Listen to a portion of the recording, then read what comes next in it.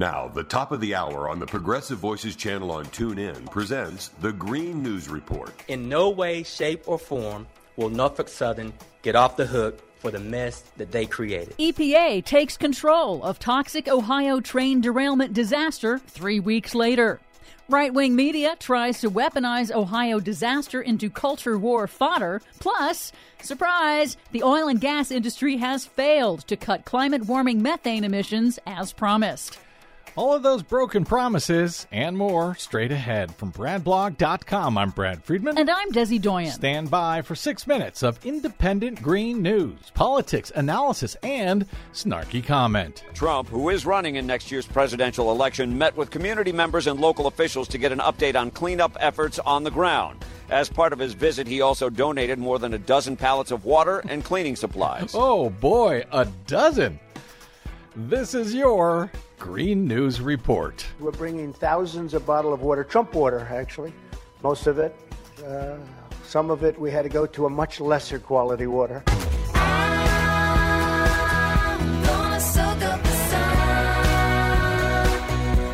Okay, Desi Doyen, CNN is reporting that in the Ohio train derailment disaster, Norfolk Southern, the train company, is paying $6.5 million to help affected residents. Meanwhile, they note, the rail company paid its shareholders $7.5 billion. What, no Trump water as well to go with it? Apparently not. The Biden Environmental Protection Agency asserted its legal authority this week to take control of the cleanup of the toxic chemical train derailment disaster in East Palestine, Ohio. Finally. 3 weeks after the incident, the EPA announced sweeping enforcement actions against railroad company Norfolk Southern and compelled the company to pay the entire cleanup bill. Good. At a press conference, EPA Administrator Michael Regan said he knows the EPA cannot undo the nightmare visited on residents, but reassured the community that it won't be left to handle the aftermath alone after the news cameras leave. Norfolk Southern will pay for cleaning up the mess that they created and the trauma that they inflicted on this community and impacted Beaver County residents. We're not going to leave this community to manage this aftermath alone. Well, one might wonder what has taken them so long to get there. On the other hand, Ohio Governor Mike DeWine doesn't seem to have wanted the federal government there at all. Pennsylvania's Attorney General has opened a criminal investigation into the company's actions. Transportation Secretary Pete Buttigieg also announced a package of reforms and asked Congress to untie the department's hands on enforcement, like increasing maximum fines for rail safety violations that are currently capped at just over $200,000. Why is it the Pennsylvania Attorney General who's taking action here, not Ohio's Attorney General? That's an excellent question. Thank you. Disgraced former President Donald Trump staged a visit to East Palestine, unintentionally highlighting his own record of slashing regulations on both rail safety and hazardous chemicals. The Trump administration repealed several rules on the grounds that the cost to industry outweighed any potential benefits, but an AP analysis found the Trump administration underestimated the costs of future derailments by more than $100 million. Republicans and right-wing media are trying to weaponize the derailment by attacking the federal response, but omitting, as noted, that Ohio's Republican Governor Mike DeWine still has yet to formally request a federal disaster declaration. By the way, I hope someone has checked that Trump water for hazardous chemicals. Just saying. The Biden White House countered that congressional Republicans and Trump officials, quote, owe East Palestine an apology for selling them out to rail industry lobbyists when they dismantled Obama-era safety rules. It is darling that suddenly Republicans have decided to become so disturbed about all of this. Where were those same Republicans when people couldn't return to their homes because of the toxic air in Porter Ranch out here in California, thanks to the natural gas industry? Where were those Republicans when toxic lead-poisoned water was being fed to the town of Flint, Michigan? All of a sudden, when it's a bunch of Republicans who are affected by all of this with a Democrat in the White House, suddenly they decide to give a damn. Go figure.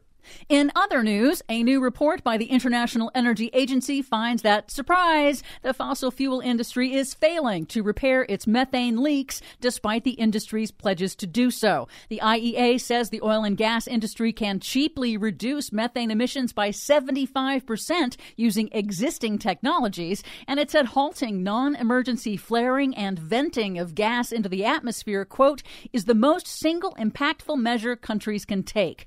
Methane matters because it is a more potent climate-warming gas than carbon dioxide over a 20-year period. I'm sure Fox News and all the Republicans are furious about all of that methane poisoning people around the country, right? For much more on all of these stories and the ones we couldn't get to today, check out our website at greennews.bradblog.com. Find, follow, and share us planet-wide on the Facebooks, Twitters, and Mastodons at Green News Report. I'm Brad Friedman. And I'm Desi Doyen. And this has been your Green News Report. It's all been a pack of lies. Please help Progressive Voices support the Green News Report by stopping by bradblog.com/donate.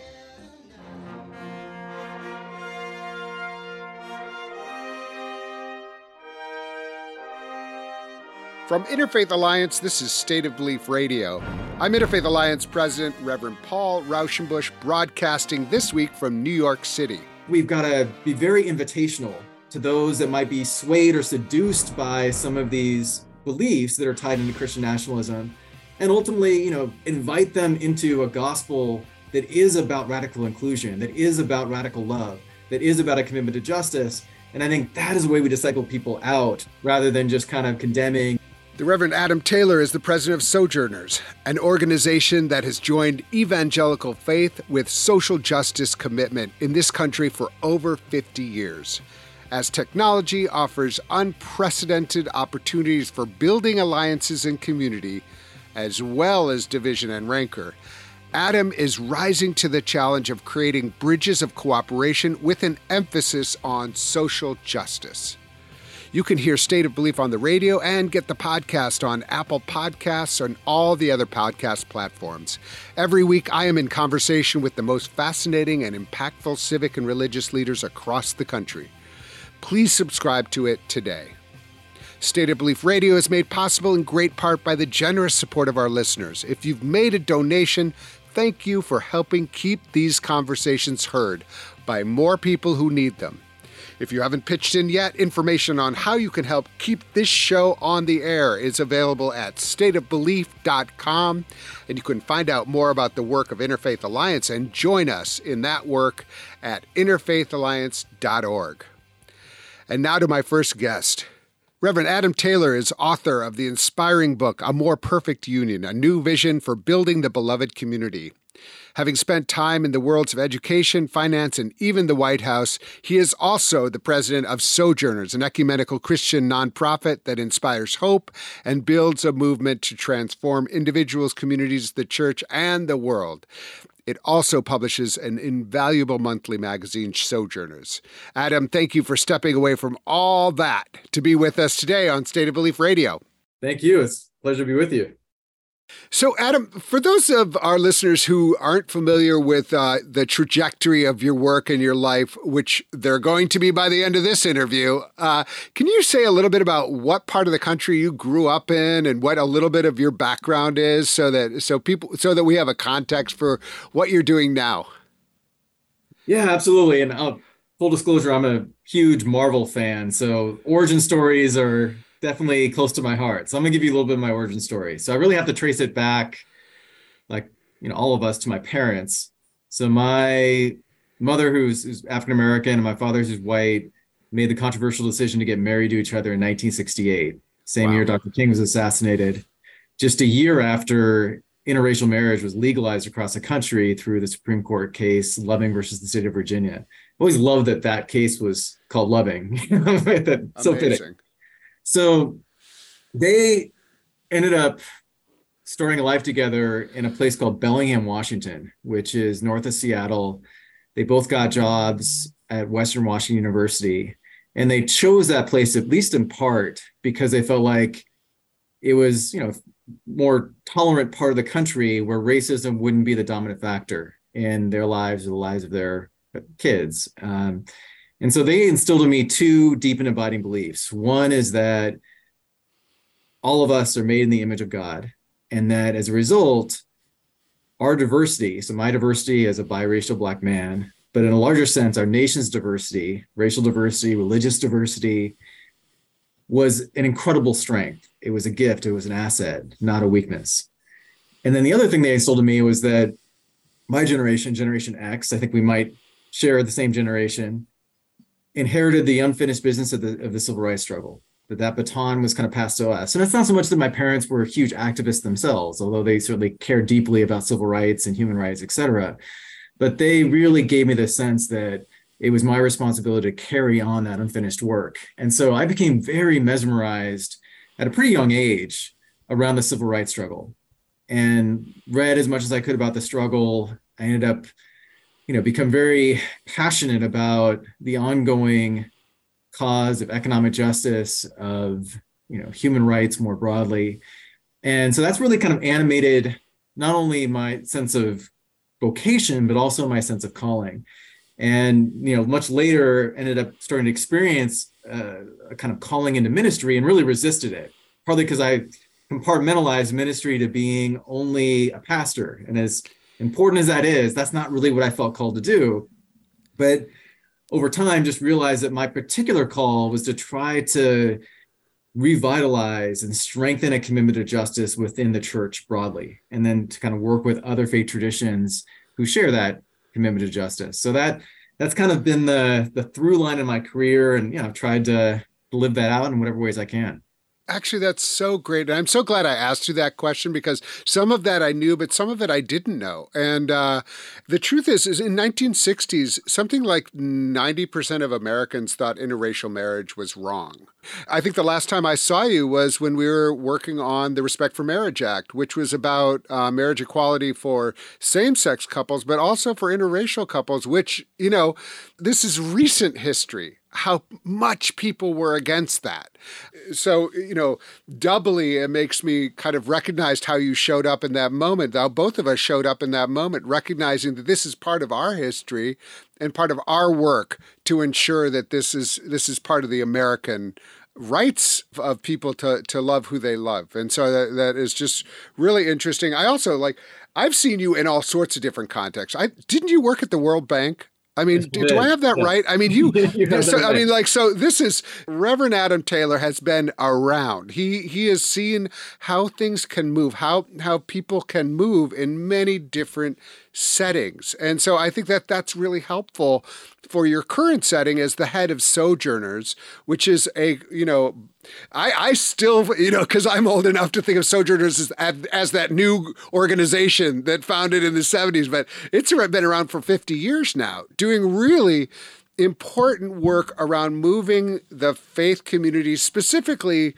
coming out of the evangelical tradition, into areas of justice work that might previously have been seen as no-go areas for evangelicals. Can you talk a little bit about Sojourners and how you got there, and then how you see the organization today?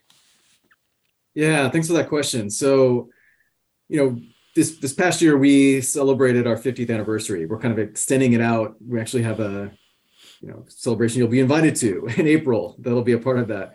But Sojourners started as the Post-American, actually was our original name. And it started with a group of seminary students, including Jim Wallace, but also others at Trinity Evangelical Seminary, which is just outside of Chicago, fairly conservative, was then, still is now. And this kind of group of first-year seminary students kind of found each other because they were opposing and resisting the Vietnam War very much from a Christian perspective. And that was not a very popular position to take, particularly at Trinity. And, it's a longer story, but they ended up essentially getting pushed out. They got kicked out of the seminary. And so they decided to create a kind of ragtag publication called the Post-American that really was one of the early, I would say, prophetic forms of resistance to a kind of earlier version of Christian nationalism. We're still struggling with Christian nationalism today, and we can talk more about that. But obviously, it's existed in different forms and mutations throughout our history. And there was a particular version of it that they were trying to resist in the 1970s. And so they ended up, literally starting a magazine that, had subscriptions in a shoebox. And, word spread pretty quickly because I think it really tapped a felt need within the church, particularly the evangelical church at that time.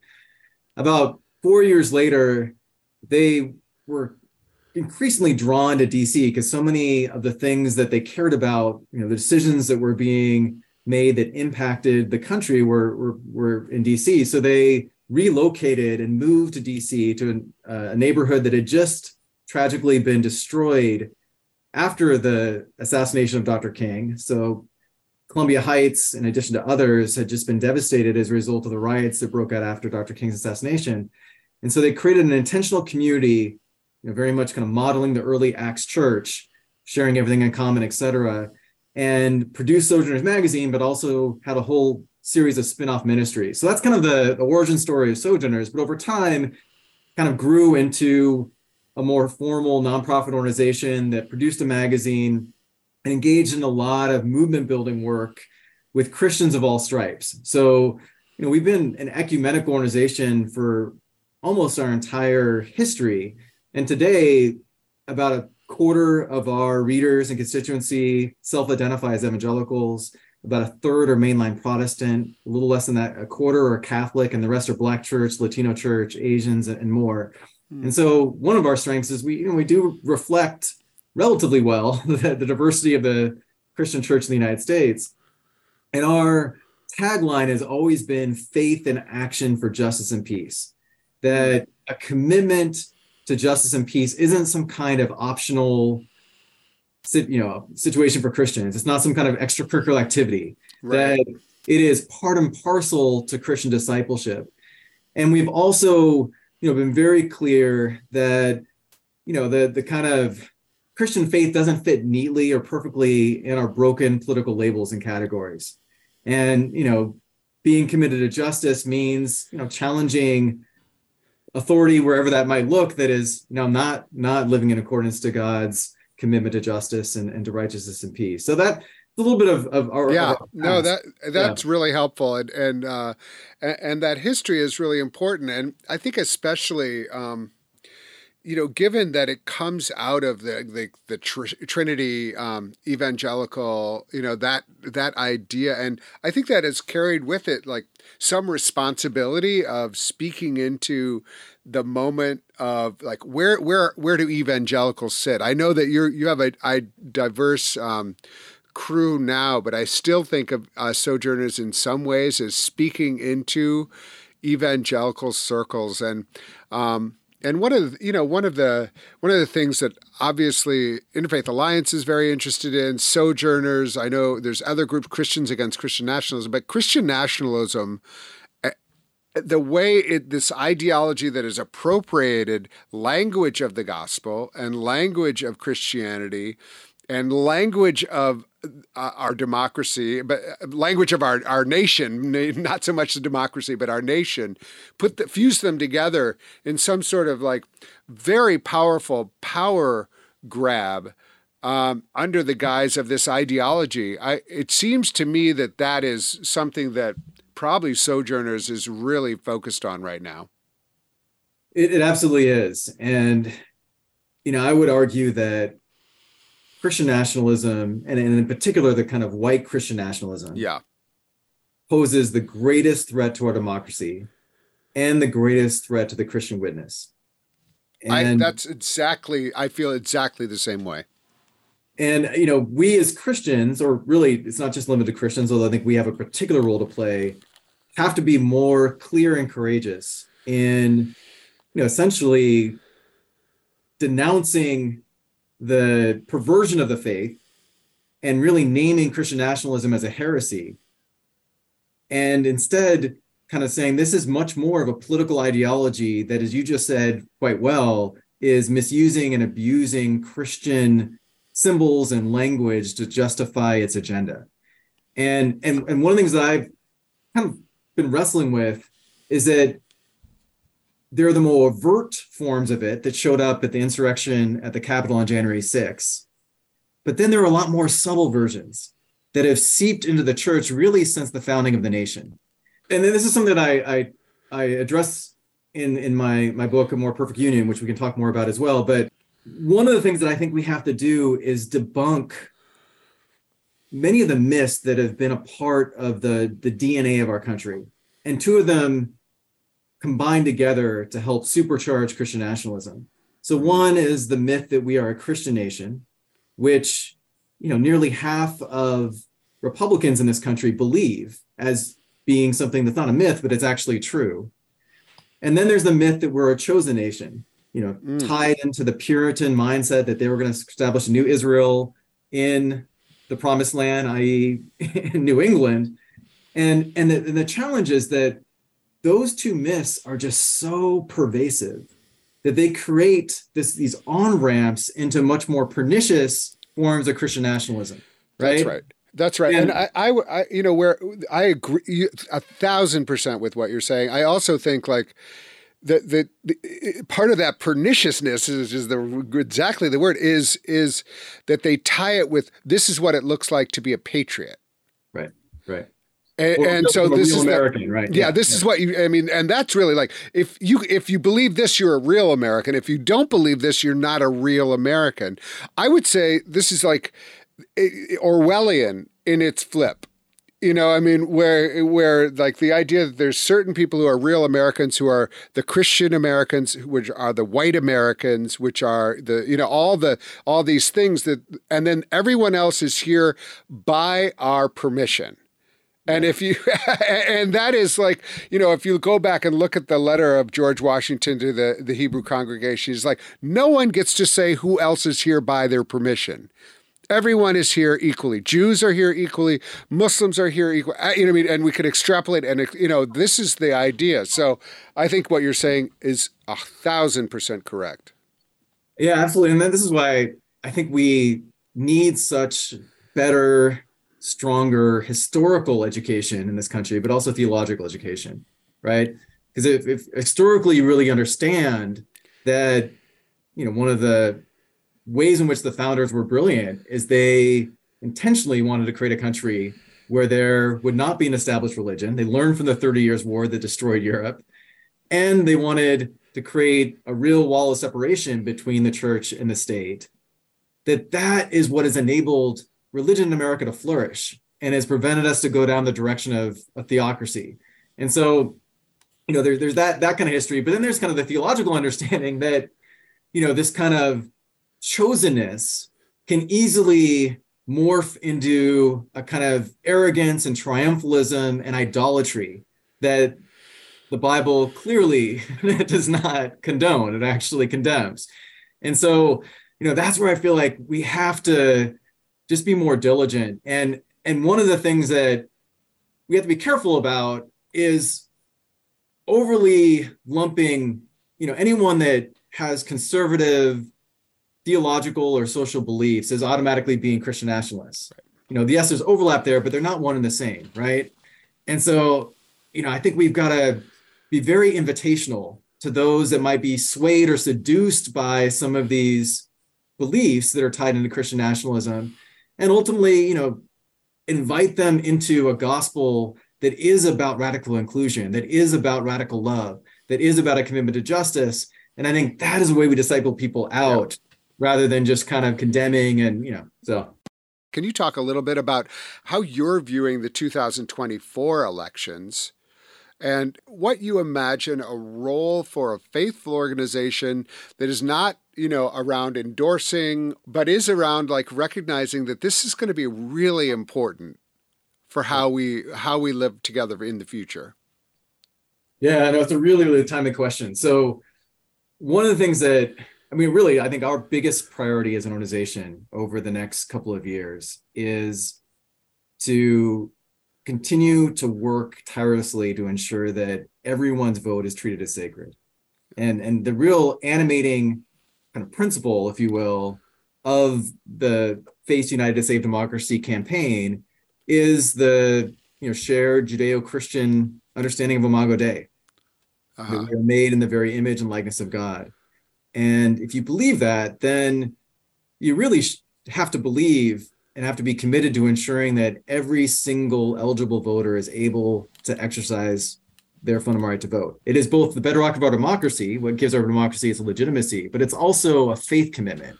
And part of the reason we framed it that way is that sadly, the kind of right to vote has been partisanized. It's metastasized into this kind of partisan issue, which was not the case over the last 20 or 30 years. Now, clearly, huge fights took place over the right to vote in the lead up to the passage of the 1965 Voting Rights Act, which was one of the crowning achievements of the civil rights struggle. And to be honest, going back to my earlier statement about feeling like we inherited the unfinished business of the civil rights struggle, I took for granted that the right to vote had been won and that wouldn't have to be a part of that ongoing work. But Frederick Douglass, the great abolitionist, once said, where there, without struggle, there's no progress. And the right to vote has to be continually struggle, it has to be a continual struggle to protect it, right? And so, one of the things that I am hopeful about is that the kind of assault on the right to vote that we've seen take place over the last 10 or so years has elicited a movement, a kind of pro-democracy movement that has had a lot of success in kind of pushing back and in kind of ensuring that people are able to exercise the right to vote. In this last midterm election, we saw a major defeat for election denialism, which was not a given, and grateful that it happened. That being said, our democracy is still probably in one of its most fragile states. And one of the set of changes that has happened in a lot of states around the country, like in Georgia, like in Texas, is laws that are passed that make it possible for state legislators to overturn the election results within a particular county, right? Shocking. Right, the state of Georgia, the legislator could overturn the results in Fulton County in Atlanta, for example. Now, that wasn't really tested in the midterms because it wasn't a presidential election year. But I think we're going to face a much bigger threat going into 2024. And it's imperative that not only people are educated about what's possible, but that they are ready to resist those kind of efforts if they do in fact take place. We are kind of growing the Face United campaign. We want to make it much more multi-faith and much more multiracial. Kind of started with an emphasis on the Black church, but we've been recruiting a lot of other white allies and Asian allies and Latino allies. The right to vote is something we should all care about and try to protect. And we also really want to work more with rabbis and imams and others. We need to take another quick break, but up next, more with Adam Taylor. If you miss any part of today's program, you can hear full episodes of State of Belief anytime on our website. You'll also find links to the topics we discussed this week, extended interviews and transcripts, and an archive of past shows, all on stateofbelief.com. You're listening to State of Belief Radio, where religion and democracy meet. Since 2006, important conversations, inspiring guests. State of Belief Radio from Interfaith Alliance. 911, what's your emergency? America's healthcare system is broken and people are dying.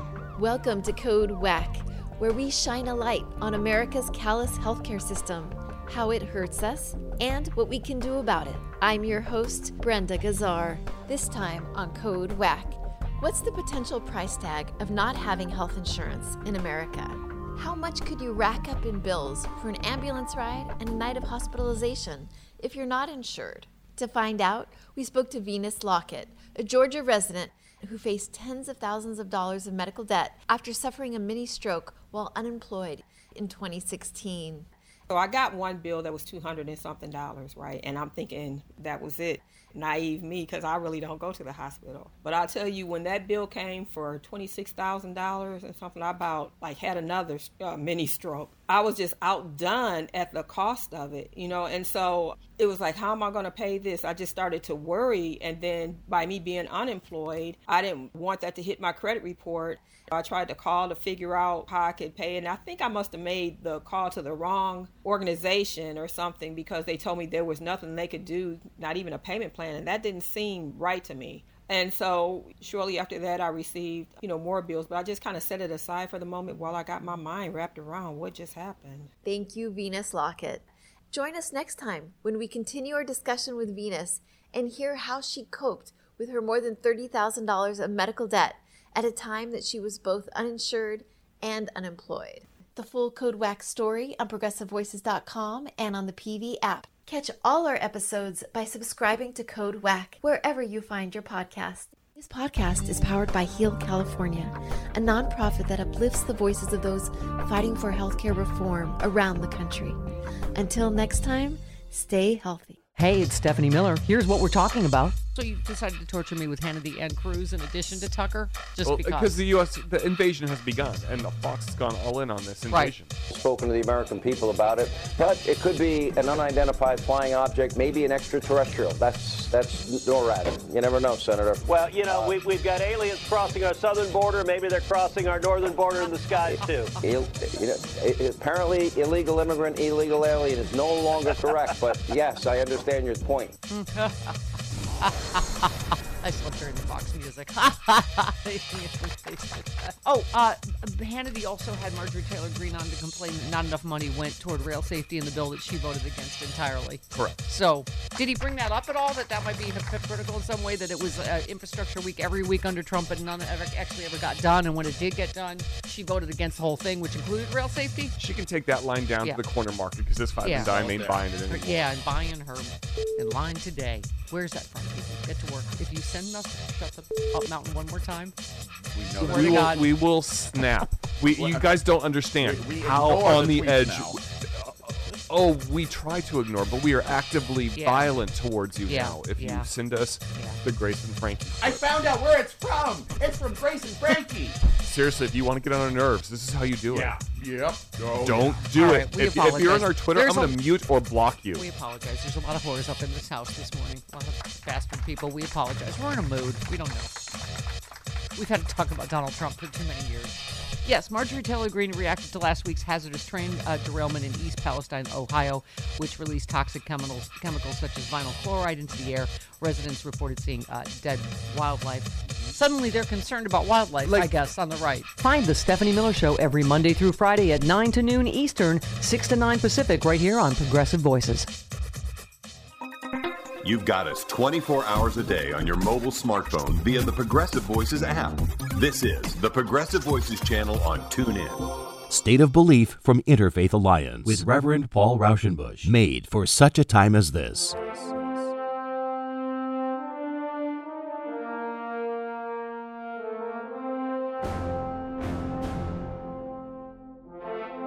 Welcome back to State of Belief Radio. I'm Interfaith Alliance President Paul Rauschenbusch.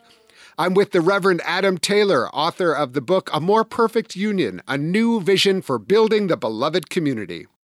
Talk to me a little bit about your book, A More Perfect Union. It casts a vision, but also shows the urgency of the need. I'm enjoying this conversation so much because I see your passion from where you come from, and then you're, engaging with Dr. King and Congressman Lewis. This idea of how do we keep going? How do we keep building this beloved community? It's hard work, and right now we're experiencing this incredible backlash and the attempt to erase history and all this, the ways we're seeing this wild sort of, people don't even want to read Dr. King anymore. I mean, how did we, it's extraordinary. It reminds you, actually, it makes it real, because when Dr. King was alive, people were furious with him for being so honest. And now people are feeling emboldened to be furious with him again for speaking truth. I mean, so let me give you, just a chance to tell us a little bit more about your book, A More Perfect Union. It came out in 2021, but still feels as relevant today. Yeah, so thanks. Let me give you a little context around why I felt kind of motivated to write the book. So in the lead up to the 2016 election, I was just feeling this anguish in my soul as I watched then candidate Trump stoke a lot of the worst vices and kind of demons within the American psyche, particularly his appeals to racism, to misogyny, to xenophobia, etc. And the fact that he won because of some of those things, not in spite of them, was crushing for me. And it actually is what helped prompt my decision to leave the World Bank. I was doing some really good work at the World Bank at the time, leading what was called the Faith Initiative, and realized I couldn't be faithful to my sense of calling, particularly to try to strengthen the religious response, the Christian response in particular, against this kind of MAGA vision. And I became really frustrated in that moment because I'm a big believer in the power of narrative and the power of moral vision. And I really felt like there was a vacuum, particularly on the Democratic and in another way of putting that, in the kind of progressive side of things, to have a clear moral vision that could overpower and counteract what I would argue was a kind of dystopian, ahistorical vision of the Make America Great Again slogan. But that slogan, that vision was a very effective one because it helped to stoke white grievance. It played to white fears about the changing demographics in the country, which were really starting to come into public consciousness around that time. And, obviously is linked to, much a deeper story about who the rightful primary Americans should be going forward. And so I wrote this book as a way to try to essentially recast and reimagine the vision that animated the civil rights movement, which was the vision of the beloved community, that Dr. King didn't invent, as you know. He learned about that vision through the Fellowship of Reconciliation, and Josiah Royce was one of the persons that coined the words, the beloved community, but he actually learned it even more so from his mentor, Howard Thurman.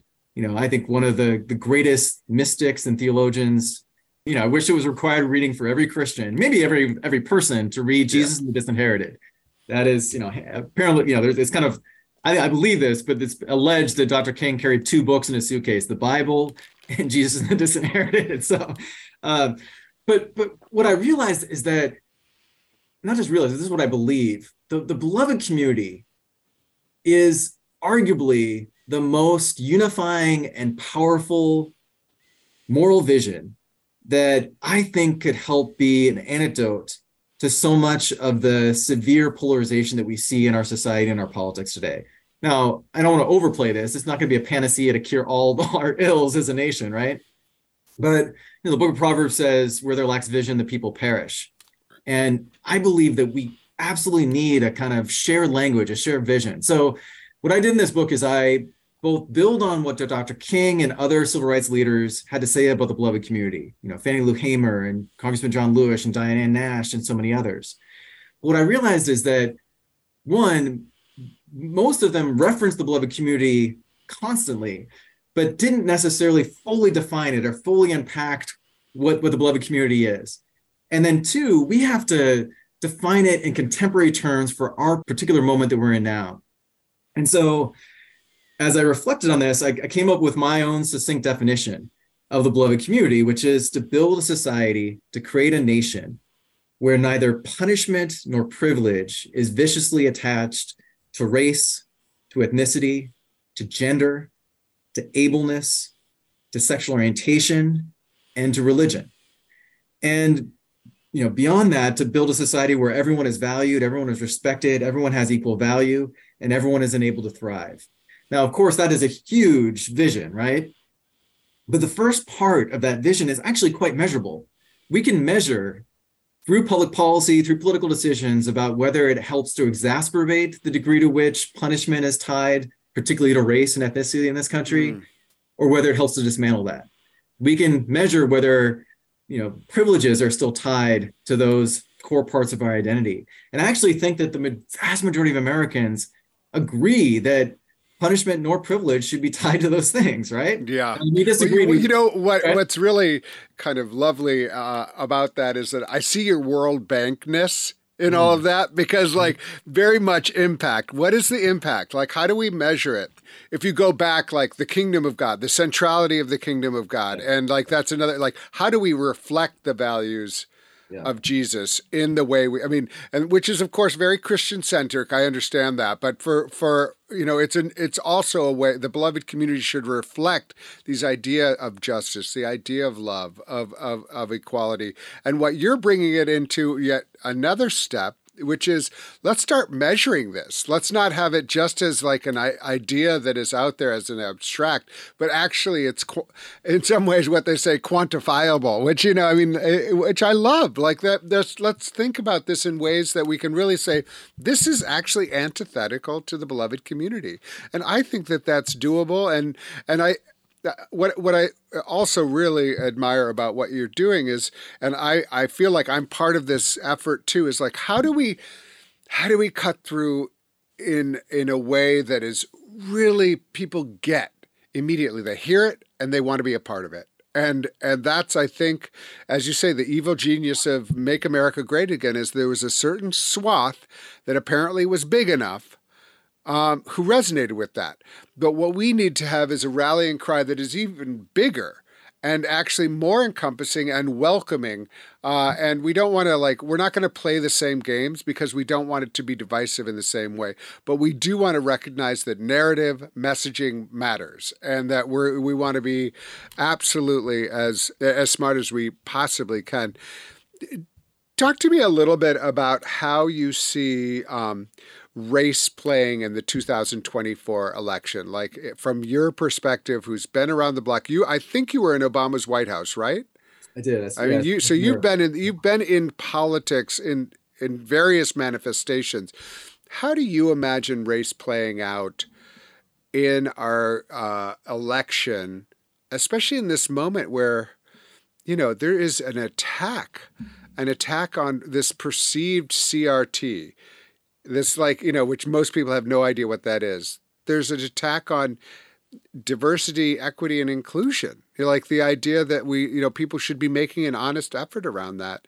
And then, erasing AP African-American studies. It's very interesting to see the explicit attack on acknowledging race in and the history of racism in this country.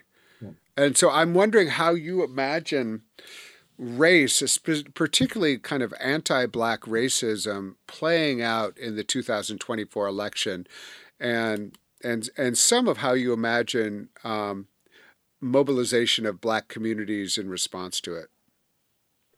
Yeah, that's a great question. So I think it's going to be a go-to strategy, sadly. Kind of what we see happening in states like Florida, but also in other parts of the country, is this real effort to try to tap into white fear and white grievance and essentially distract folks to kind of feel this sense of moral panic that they're losing their country, that they're under assault, that Blacks and immigrants are going to take their rightful place, et cetera, et cetera, et cetera. And, this is a old script that, has been updated, right? So we know that very old script, and not just an American script. It's used around the world to really to support authoritarianism. That's exactly right. And, one of the things that one of my favorite chapters in my book is focused on e pluribus unum. And, some folks might have forgotten that e pluribus unum used to be the motto of the United States. It got replaced in the 1950s with "In God We Trust." And, e pluribus unum is all about out of many people, one, right?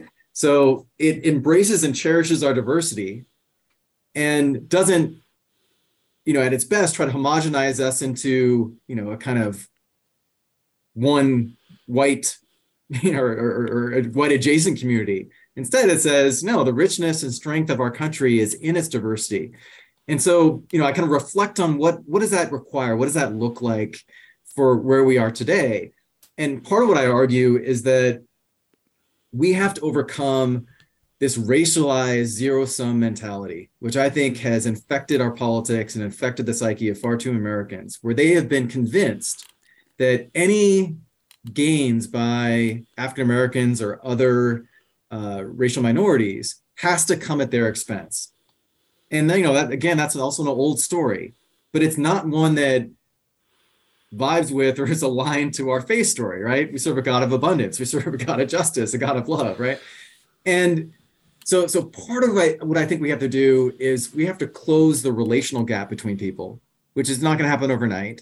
But we have some time between now and the next election to even play a small part in trying to build relationships with folks that may be of a very different background than ourselves. There was a survey that's done each year called the American Values Survey, and they found that, and this is kind of hard to believe in some ways, but 90% of white Americans that they surveyed didn't have a single person of color in their really close social network, like someone that they deeply trust, that they confide in, et cetera.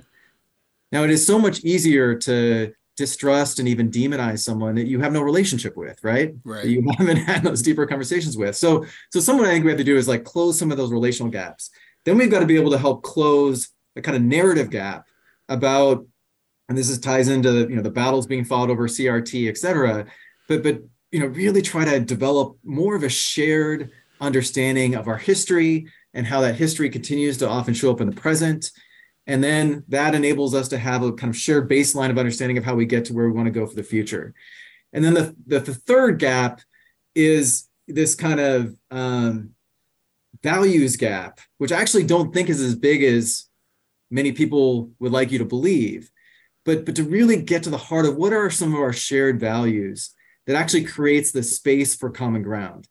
And, that is hard to do in our deeply polarized context, but is desperately needed work that I think a lot of organizations are doing some of this work. Sojourners is doing some of this work through a new curriculum that's actually going to be coming out in the next month that's called Bridging Divides, that is literally designed to help pastors in particular, but Christian leaders that find themselves in very divided context to figure out how do they help create greater space for civil and courageous dialogue rooted in shared biblical principles so that the church can be this force, this catalyst to build a sense of resilience and a commitment to a broader kind of civic set of commitments that we think could help strengthen and revitalize our democracy over time. It's so good because also if you learn those skills at church, you can use them in other settings and you can offer, that kind of wisdom at your work, at your PTA, at your, whatever, wherever you are. If you can learn those skills, that's very radical. I'm curious how you imagine, again, doing the mobilization and the outreach to the Black church or, and making sure that people have the ability to get to the polls, like, the poll chaplain work and other things. It just seems really important in a moment where, God, I know you saw the same thing I did with those people just who had registered to vote because they had done their time and they were told they could vote. This is in Florida. Right. And then they were, arrested and they filmed the arrests in a stunt. This feels just really critical that those of us in faith settings not be intimidated by these stunts and recognize that part of our role is to, as you say, let everyone vote, because that's part of our religious commitment, but it's also part of our patriotic commitment. Yeah.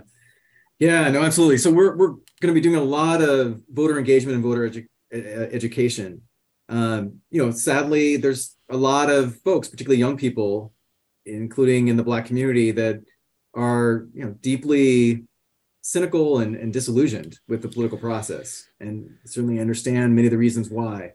But I think we have to be that much more convincing and that much more assertive about what is at stake in this election. How will this election impact your real life? And, a kind of conceptual commitment to democracy isn't going to cut it. As much as that resonates with me and probably with you, like we have to get down to brass tacks that this is going to be X, Y, and Z for your life and your future. The other thing we have to do is one of the components of our Face United work is called We Are Watching. So we literally are organizing meetings with senior election officials and in many cases, secretaries of state who often don't get nearly enough tough love as they need. And, we're organizing coalitions of faith leaders to meet with them to say, we want to work with you to ensure that there's a free, fair, and safe election. And we're going to hold you accountable to that. We're going to be watching and we're going to be speaking on the media and we're going to work to ensure that happens. And then as you alluded to, the poll chaplain program is going to be essential. So essentially what we do is we train faith leaders on how to provide a moral presence at vulnerable polling sites. So these are sites or polling places in predominantly Black neighborhoods, Latino neighborhoods, in low-income neighborhoods. And they literally spend the day on election day. And actually, we're going to try to expand it so that it also happens in early voting days, because a lot more people are voting early. And have them not only be a presence, but be a resource to be able to answer questions that people have, be able to be a deterrent for intimidation and violence. Fortunately, we didn't see that in a widespread way in the midterm election. But I think the risk for that is much greater in the presidential election. Right. And, if we have a force of religious leaders that are literally at polling sites, it really could be a powerful deterrent. And then we oftentimes work alongside lawyers to be able to troubleshoot questions that people have. Right. And so, in one sense, it's kind of frustrating that in this day and age, we've got to do that kind of work to make sure that people can exercise their sacred right to vote. But, this is a moment where we got to be extra diligent. And I'm really hopeful that there is going to be not only, a lot of faith leaders are going to be volunteering to play these roles, but they're also going to be willing to kind of get into good trouble if that's necessary. If some of these election processes go awry and you see some of the, more hostile actions of election officials, or you see, states try to nullify the votes of whole populations. I mean, we're literally going to be in a crisis moment in that kind of scenario. And we got to make sure we're prepared and that we're willing to sacrifice in that moment. 100%. So this is, I really appreciate all your wisdom. I want to ask you a final question. What is giving you hope in this moment? Yeah, I mean, I will say, and I referenced this a little bit earlier, that the outcome of the midterm elections gave me hope. The fact that election denialists really lost across the board, particularly in statewide races, was really significant. I mentioned that I grew up in Bellingham, Washington. When I was 16, I moved to Tucson, Arizona. And so I still have some strong roots in Arizona. My parents still live there, retired there. And we could have seen a state essentially taken over by a kind of fascist regime. Kari Lake and others were not only election denialists, but they really were kind of anti-democracy. And so say a little bit more about why that gives you hope. It gives me hope because it shows that, well, yes, it was too close. I believe that the majority of not just Americans, but even the majority of Christians are on the side of justice and the common good and wanting to preserve, not just preserve, but probably strengthen our democracy over time. And, we haven't talked about so many things that are desperately needed. I mean, voting is just the starting point. We've got to end gerrymandered districts. We need to, abolish the Electoral College. We need to ensure we get money out of politics. So there's a whole series of things that are absolutely crucial. I'm actually become a huge proponent of ranked choice voting and open primaries. Just really quick, one statistic that just is really sobering. In the midterm election in 2022, 90% of all congressional seats were decided not in the general, but in the primary. And only 8% of eligible voters voted in the primary. So you can imagine pretty quickly who those 8% were. They tended to be the most ideologically extreme, the most strident, et cetera. And they're the ones that are really supercharging what's happening in our politics right now. Right. So yeah, we need these deeper reforms. We can't get to the deeper reforms unless we can convince people of good faith and conscience to actually vote and be engaged between now and 2024. And I believe will then be at a precipice to create the kind of transformational change in our democracy that could help bring us much closer to the beloved community. Oh, well, your lips to God's ears. If anybody can do it, you can do it with lots of help from our listeners and from many, many other organizations. I am just so grateful for all of your wisdom, all of your work that you are doing now and have done and will do. Thank you so much for joining us on State of Belief Radio. Thank you.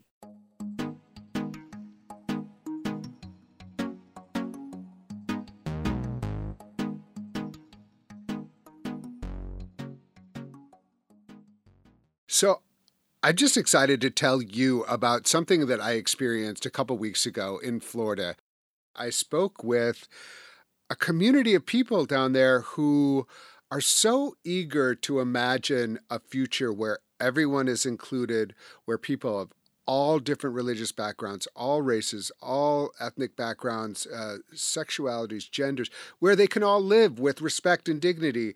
And yet they feel like they're located in a space and in a place where that is under attack, like really viscerally. And they felt so alone. And yet when I came down there and gave a talk, something like 180 people came together, and it was an amazing experience for me because it reminded me that we're all eager for connection, and we're all eager to have an imagination of a way forward together. And I really talked about Christian nationalism and the threat it poses to this country, and also about what religious freedom really means and why it's important that we know our history. We know our history. And one of the reasons it's so clear that they want to, restrict history is that history is very clear. This country was intentionally founded to be for everyone. It was not intentionally not made to be a Christian nation. That is clear from all of George Washington's saying. It's clear. If you don't know the Treaty of Tripoli, look it up. It was signed by the entire Senate at the time and written by George Washington and Adams. And it says, in no way was America founded as a Christian country. Religion has no part of it. And so I just think it was great for people to think, oh yeah, we're not out of line. We're actually in line. We are the American people. We are the American dream. So going down to Florida, meeting with a group there, and they are eager. They're going to start a new Interfaith Alliance affiliate down there. And it just gave me hope. And I feel I want to encourage everyone who's listening to look around you, find people who are trying to build the country that we're all dreaming of together, join together, feel less alone. And if there's any way that Interfaith Alliance can be helpful or State of Belief in any way, let us know, reach out to us. But amazing experience in Southwest Florida and more on the horizon. So just wanted to share that experience with you. And hopefully it will offer you a bit of hope today and make you feel less alone.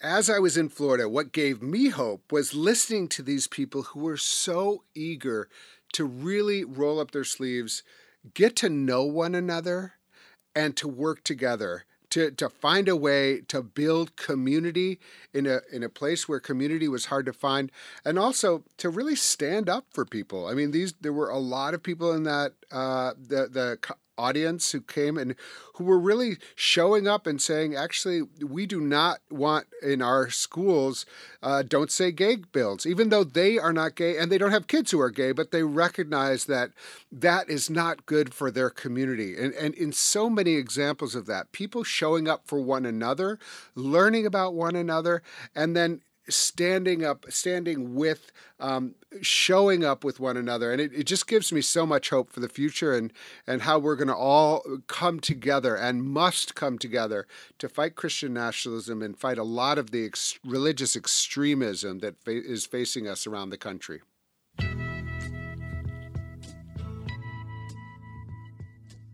And with that, I'm afraid that's all the time we've got for this week's show. We need your help keeping this show on the air, and I hope you'll consider being a partner in this crucial work by making a financial contribution today. Information on how to donate is available at stateofbelief.com. That's stateofbelief.com. And you can also be part of making sure informative and encouraging voices like these are heard by sharing this program with friends and family. Let's get more people listening and more people taking part in these conversations, both on and off the air. Never miss an episode by subscribing to the weekly State of Belief podcast on Apple Podcasts or your favorite podcast platform. And join the conversation. Follow us on Facebook and Twitter at State of Belief. And share State of Belief with the people in your life. State of Belief is produced by Ray Kirstein and is a production of Interfaith Alliance. Become a member today at interfaithalliance.org. And be sure to join us next week. I'll be talking with Reverend Jennifer Bailey, founder and executive director of Faith Matters Network and co-founder of the People's Supper. I can't wait. Until then, I'm Paul Rauschenbusch on State of Belief, where religion and democracy meet. I think it's time we stop. Children, what's that sound? Everybody look what's going down.